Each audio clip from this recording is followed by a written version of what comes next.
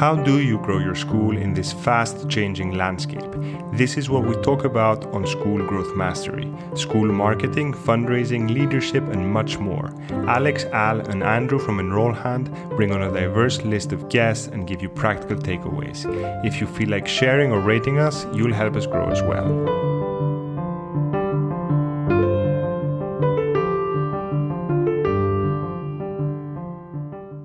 Today we have Amy Anderson with us, a former division head of the Colorado Department of Education and a founder of the Odyssey School, a Denver charter school. She is currently the executive director of Reschool Colorado. Amy, trying to explain Reschool's ambitious mission to a friend, I'd say you have a very optimistic outlook. Instead of simply frowning upon the olfactory model of school, you see vibrant communities where more learning experiences are emerging than ever before. You see a growing opportunity gap because many families can't navigate this complex menu of learning. So you're trying to help them coordinate. Did I catch that right in kind of broad strokes?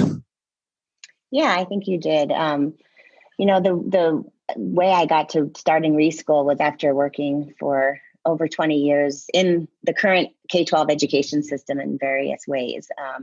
And I just want to tell you a brief story. I had a chance while I was at the Department of Education to travel to Brazil back in 2012.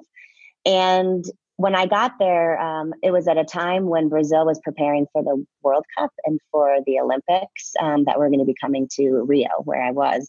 Mm-hmm. And the favelas that sat above the city were areas where they were trying to pacify them. And that was how they described it, which is make them safer so that people didn't feel worried coming to Rio. And in the process of doing that, kids who had been living up in the favelas were starting to engage in the school system in ways that they had historically not engaged in the school system. And what inspired me at that point was that instead of being limited exclusively to the existing K-12 system that existed in Rio, they saw this as an opportunity to create a new path, a fresh start, a parallel system, if you will, that would allow kids to opt into something that was leapfrogging basically over the current and starting something that was designed for today. And that is really a big part of the inspiration that led me to come back from there and actually leave the department to say, what if we could do something like that too? What if we could start a new system that sat parallel to the existing system in different ways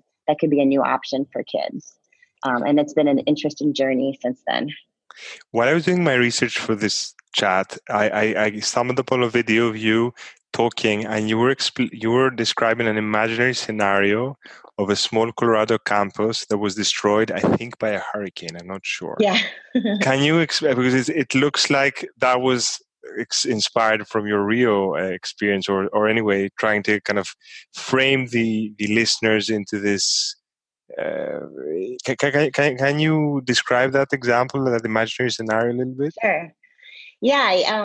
What I've found is that it's really hard for people to get their heads around what could be when they're so engaged in what is today, and I had the same challenge when I was working within the Department of Education. You're so busy running the existing system and you have a lot of work and a lot of smart people that are doing great jobs with that, but you don't have the time and space often to say, let me look up and say where I want to head or what could be the possibilities going forward that might be very different from how we currently operate things. So I've found that using scenarios that are grounded in something that's fairly realistic is a helpful way for people to get their heads out of the current into a place of what could be. And so the example you're talking about was a talk I did for the Colorado Education Initiative a few years ago. And the previous fall, before that talk, there had been a horrible hailstorm here in Colorado that kind of destroyed a shopping mall in Golden, Colorado, to the point where they had to shut the shopping mall down for almost a year in order to rebuild it. And I thought, okay, well, what if I use that as an example of a town where you could see something very similar happening? A storm could take out all of the existing school buildings as we know them.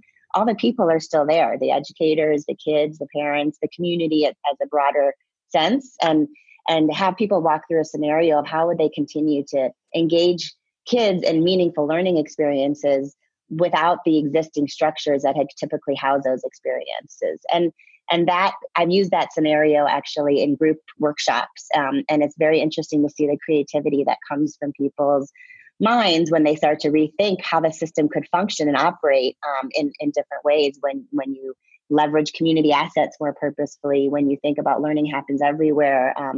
And it starts to really give you a sense of what a more expansive and equitable ecosystem could look like than how we've currently organized ourselves to date. Can you talk a bit more about leveraging community assets? What does that mean? Yeah, so when we started this work, we shadowed families and understood kind of how they were accessing the current learning for their kids today. What were the challenges that they were facing? What were the opportunities that they were interested in that they might not have access to? The families that we were shadowing were predominantly Spanish-speaking families living in Boulder, Colorado, in subsidized housing. And we did this in partnership with the housing authority up there. And what we learned from these families is that they are accessing school, and there are definitely challenges as it relates to school and opportunities that they're trying to seek for their kids through school. But where the real gap started to surface was that where many Boulder families, where it's a fairly affluent community, are filling up the kind of 75% of a kid's day outside of school with music lessons and summer camps and travel and all of these various experiences. If you were a family that did not have access to those kinds of resources, basically the money to pay for those kinds of things, and as well as other kinds of barriers, those kids were really missing out. There was a huge gap between kids who were accessing and not accessing what we've now talked about as out of school learning. And the assets in a community are all of the different learning providers and operators who exist across this expansive ecosystem, school being a big part of it, but then you have museums and libraries and community-based organizations and summer programming and a variety of experiences where if kids have access to those types of learning opportunities, they start to build and develop passions and interests that guide their future decisions about who they want to be and what they want to do in their lives. And they develop relationships with people who are in the community, broader community, that are meaningful towards their futures. And that's where we've spent the majority of our research and time and prototyping of new concepts in this out of school space, because we see it as a space for innovation, and we're not trying to compete with the existing system. We see an important value in school, and what is it that kids get from school that's really meaningful and necessary, and then what are the things that we can get in addition to school that are going to help shape their futures. And from all the discussions we're having with school leaders, they are under strain. The system is under strain. Teachers are underpaid, overwork. They just can't. A lot of them can't cope and can't deliver the quality education that they know they would like to. I mean, a lot of the experts are saying, just empower the teachers, but they don't have the time or the resources. Is this kind of, by leveraging community assets, do you think that might have a positive effect on school, like taking some of the load off the current infrastructure and people? Absolutely. I think that it absolutely has that potential. And we do try to put everything on the backs of school more and more and more and more. And it's just getting exhausting, as you say. So I think it would be a really interesting conversation to say, what is realistic and the right thing for kids during the hours that and the times of year that they're in school, that the system can handle and wants to engage in, and then what are the kinds of things that we could look beyond school in terms of, there's tons of assets that already exist. I mean, we've run a website for the last few years called Blueprint for Summer. And part of why we wanted to run it is we wanted to see who were the providers that exist in this out of school space. Do we have gaps in certain places, and what kinds of services and opportunities are they offering, and how do we give people access to that information? And so we've learned that there are a lot of teachers and educators who do things in the out of school space in addition to teaching within schools, or they have created, more of a gig economy kind of a job where they might teach part-time and then they're actually engaging in running summer programming for kids in an entrepreneurial kind of context. So I also feel like this more expansive system provides a way for expanding opportunity for educators and kids, of course, and also creating a space for people to try new things in ways that are harder to do in the current system. I fully agree with that. I think, though, we've had so far we've been chatting on a somewhat kind of theoretical frame, and maybe we have our school leaders listening in and thinking, "Ooh, nice! If I could use more of the community to kind of coordinate and have a better learning experience as a whole with more out of school experience, that'd be great." But let's give them some examples. I mean, just to give some color, maybe you can talk more about your summer kind of investigations, or you've talked about community share or Iowa Big in the past. Whatever you want, just maybe give one or two more colorful examples of what you're seeing, so that they can wrap their heads around it. Sure. So when we are kind of going back to our initial research where we shadowed families, in addition to this gap in terms of access to the ecosystem, another big piece of what came from that research was that families also were looking for some kind of resources and support to build upon the knowledge that they already had about their kids and about what existed in the community. And the idea of having someone who could be a coach, what we've called a learner advocate, who could walk alongside families and build upon that expertise and strengthen the capacity that families have to access learning for their kids in a variety of spaces.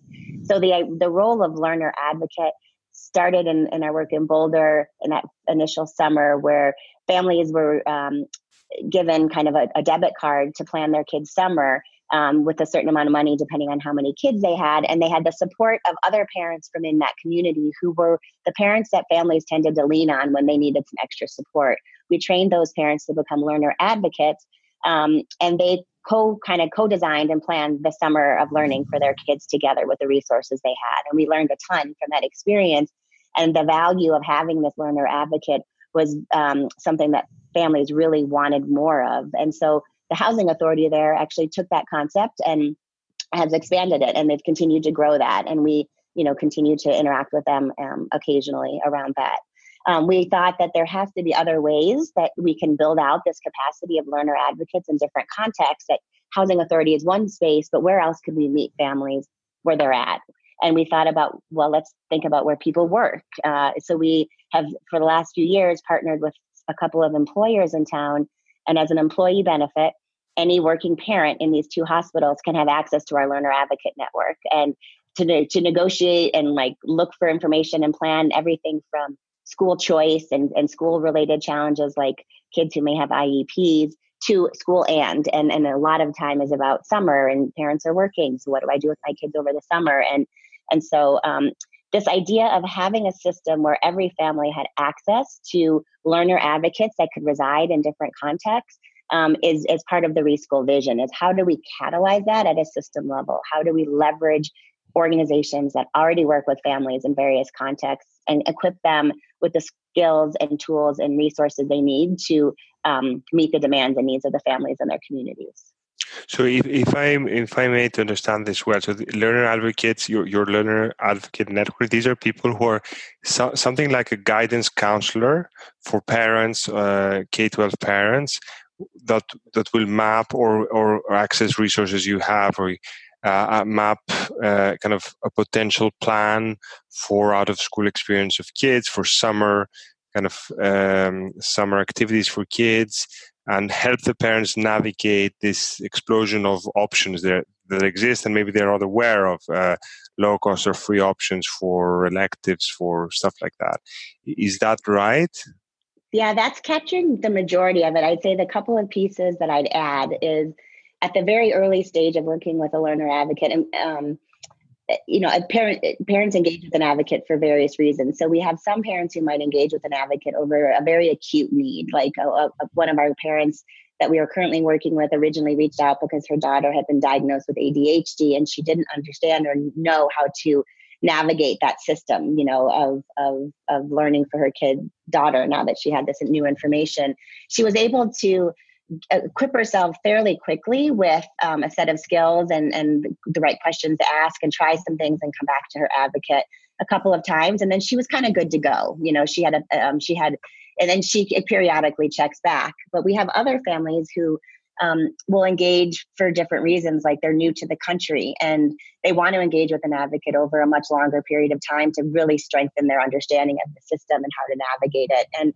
And that those conversations are anchored, at least in the early stages, around who are we as a family, and what do I aspire and want for my kids. We spend time talking to the kids themselves about who are you as a learner and what are you interested in and trying and exploring, and what are some of your challenges. And then after having kind of that get to know you stage of building some trust and understanding of each other, then we start to take a look at what exists out in the ecosystem. How does the intersection of school and learning that happens everywhere start to feed some of those desires and interests that they have as a family? So I think that piece is something I would add. The other piece I would add is that we raised a variety of private dollars at Reschool to help offset some of the costs of accessing learning that happens, especially outside of school, and also for things like transportation.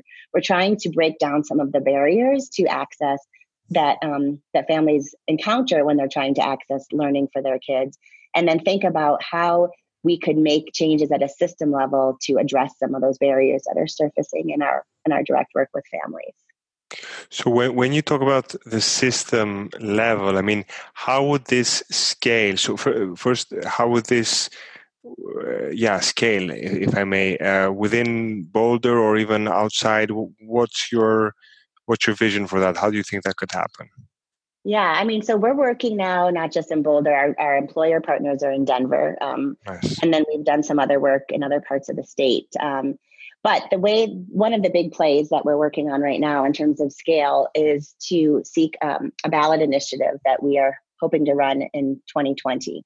And the ballot initiative is informed largely from all of this work that we've been doing these last few years. But what it would allow for is out of school learning scholarships for kids to access learning that happens beyond the walls of school. And so it enables like a new pot of money that is in addition to what kids, have for school. We're not, they still would go to school as they normally would, but now they would also have a pot of money that they could have access to and direct towards learning that happens outside of school as a way of trying to eliminate some of the gap and opportunity that we see between kids who have resources and come from higher income families and kids who have less resources and don't have the money to do that. We can't continue to just do it through raising private dollars or hoping that we have employer partners who are interested in working with us. We need to see how we can get this out there more broadly for kids across the state.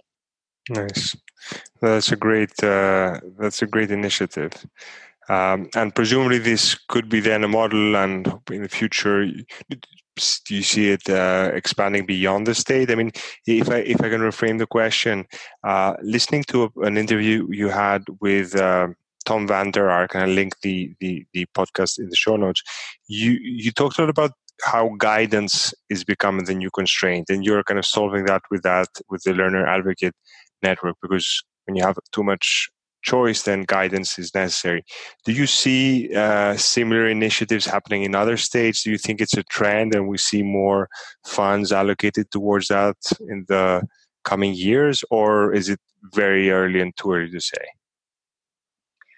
I feel like we're seeing more of a shift in the last year to year and a half than I definitely saw in the early years of starting Reschool. I feel like there are more people who are starting to talk about the fact that learning does happen everywhere. And if we're really running learner-centered systems, then we need to validate and give kids access to learning that is going to continue to set them on a trajectory towards successful lives. And we can't restrict that learning to solely the learning that happens within the hours of school. It's school and so what I see more and more conversation about that. In terms of the navigation piece, there are some other groups out there that are playing around with that in interesting ways. And what we're trying to identify is who are some of the groups in Colorado that are interacting with families and working with them to navigate systems, whether they be education systems or housing or other kinds of refugee families new to the country.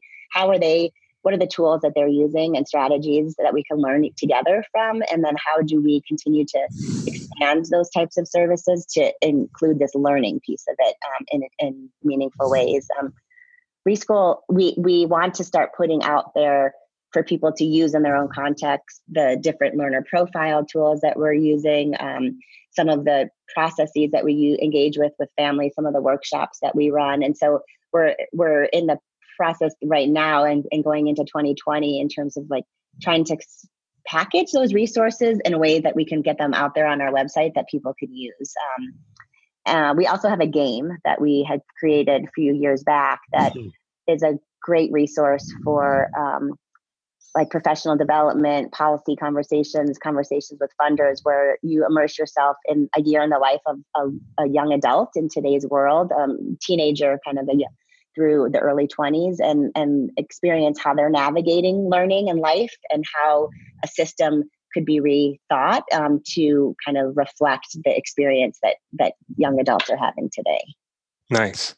So if you were, leading you do have the experience of leading a school. Yeah. If you were in your role as a director of the Odyssey School, how would you take advantage or kind of capture this trend where there's, if I say it simply, there's a lot more going on outside school, all these events, stuff happening. Your teachers are tired. They're doing a lot of work. They're heroes. And you want to say, you're listening to this and like, I need to capture some of that. I need to organize some of these experiences as part of learning so that, school is more exciting and we kind of share the load with the community a little bit. What would you do? How would you start going about that? Well, I have two thoughts on that. One clarification. I was never the director. I never led Odyssey School. Yeah, I just want to make sure. Yeah, sorry. The way I said it, it wasn't very clear. Yeah, sorry. Yeah, I was very involved for a long time, but more at the board level and early days.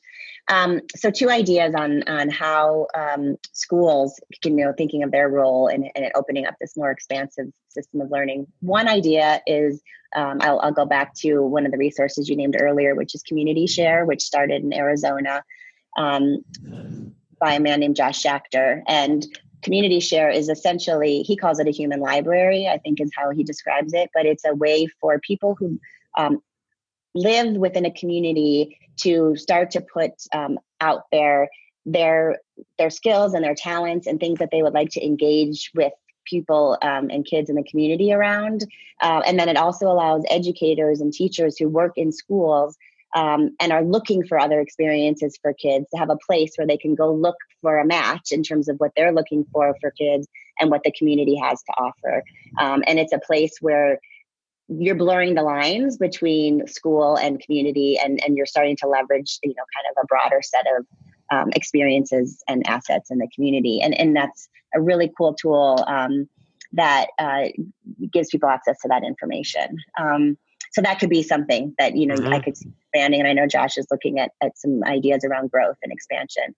But beyond that, I worry about us putting this again on the back of schools to be the ones that have to do this. Like, I feel like if we could get really clear on what schools want to do and should do well, that this idea of how the and part happens, the kind of the learning beyond school, maybe that becomes part of a broader conversation of who owns that, like the idea of it being anchored in places of community, like housing authorities or places of employment or community-based organizations that already interact with families. Could they hold some of that responsibility and work around the outside of school experiences in ways that don't, kind of put it again on the back of the system. So that's kind of where we've been focusing a little bit more. Yeah. Now there still needs to be some interaction between, especially as we want to start validating some of these experiences and, things like credentialing and badging and honoring the learning that kids have everywhere. That's where I feel like it needs to then go back to some kind of a system level conversation where that information can be held in a way that kids can continue to build upon, the skills and competencies that they're gaining through all of these experiences and have a way to share that and describe it to people. Well, Amy, this is a very positive, I said at the start, view and optimistic view of the future. I really do hope this is where we're going and that more students have all these options out of school to to enrich their learning. Any parting thoughts or final thoughts for the audience that you want to share? I don't think so. I have to think about what I want to share. How can we support your work? How can we kind of read about your work, support, if possible, the work you're doing with the ballot initiative? Anything that people can do to kind of to help you? Anything at all that we can do?